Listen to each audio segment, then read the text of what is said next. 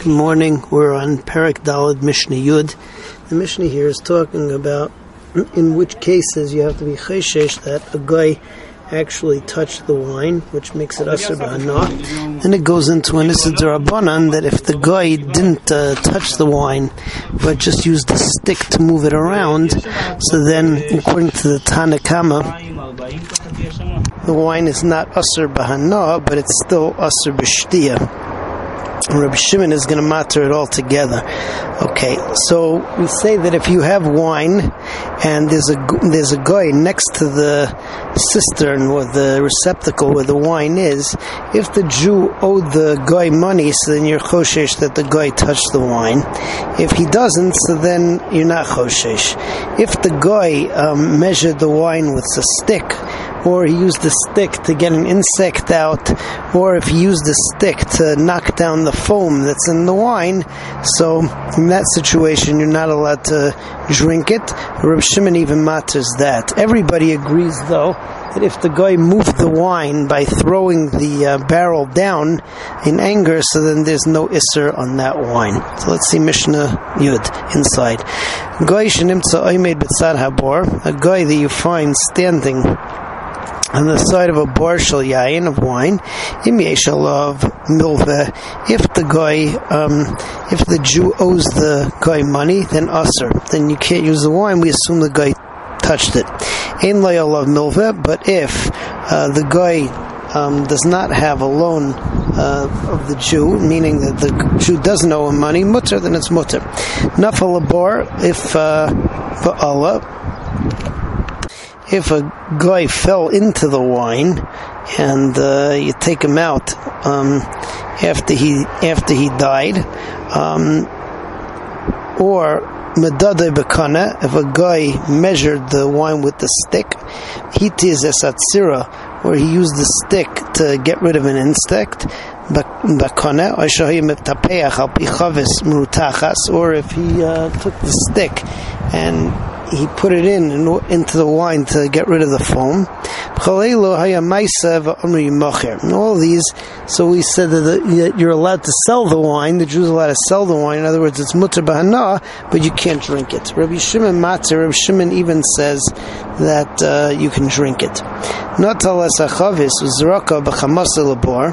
If the guy takes the chavis and he throws it in anger into the bar, so he moved it, but not for the purpose of the wine, just in anger. This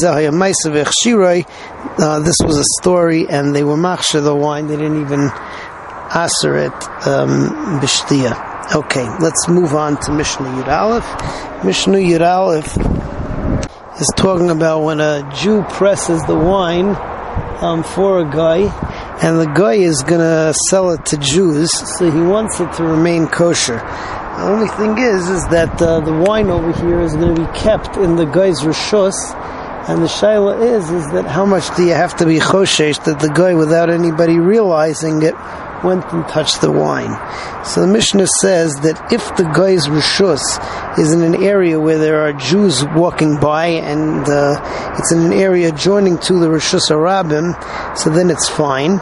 If it's in an area where there are no Jews around, so then you need to have a mashgiach. The mashgiach does not have to be sitting there the whole time. He can be nichnas v'yotzei. Shimon adds another halacha over here, and he says that even if it's not in that guy's rishus, but if it's in another guy's rishus, the halacha is exactly the same. So let's see the Mishnah inside.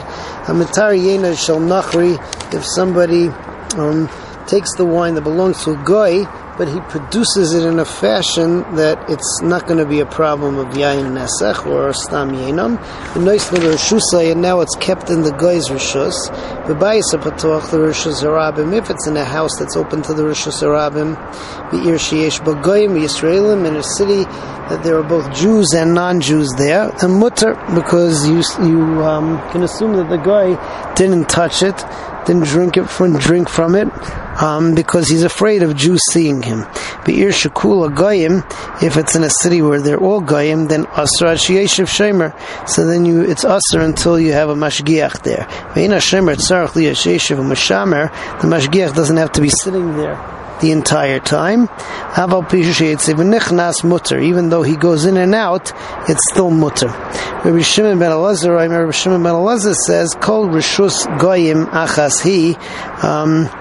The Rishus of all Goyim is one, meaning that even if Goy A puts it in the Rishus of Goy B, the halacha is going to be the same, that either has to be in an area where there are Jews walking by, or that there's a mashkiach who's going to be Yetzav Nechnas.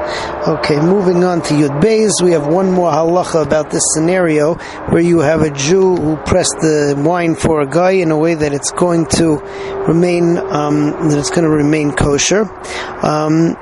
In all these situations, when do we say that the wine is mutter? Is only in a situation where the Jew can come and take the wine whenever he wants to. In other words, it's paid for it in full. But if the guy is the owner of the wine and the Jew can't come and take it, so then we're afraid that since basically it's the guy's wine, and if he wants to, he could use it for himself, so he's not going to be afraid of anybody, and he's going to touch it, and none of these eitzes are going to work. So Mishnah says, Hamatar yainoi shel nachri, anybody who's matar the wine of a guy v'nais rishusay and puts it into his rishus in a way that it would be mutter according to the previous Mishnah. Aloi kaisev loi, and the guy writes to the Jew, that I already got the money for the wine, and now you can come and take it and sell it or use it for yourself. Then mutter. Then the wine is mutter. But if the guy would not let the Jew come and take it until he gives money, so this was a story in Beishan. The Asru Chachamim, and the Chachamim answered such wine, even if it's adjoining to the Rishus Rabbim, or there was a mashkiach there who's Yetzav Nechnas, because the guy will feel free to take the wine and to drink it for himself. Okay, so let's Be'ezer Hashem, next time we'll continue on Perek Hey.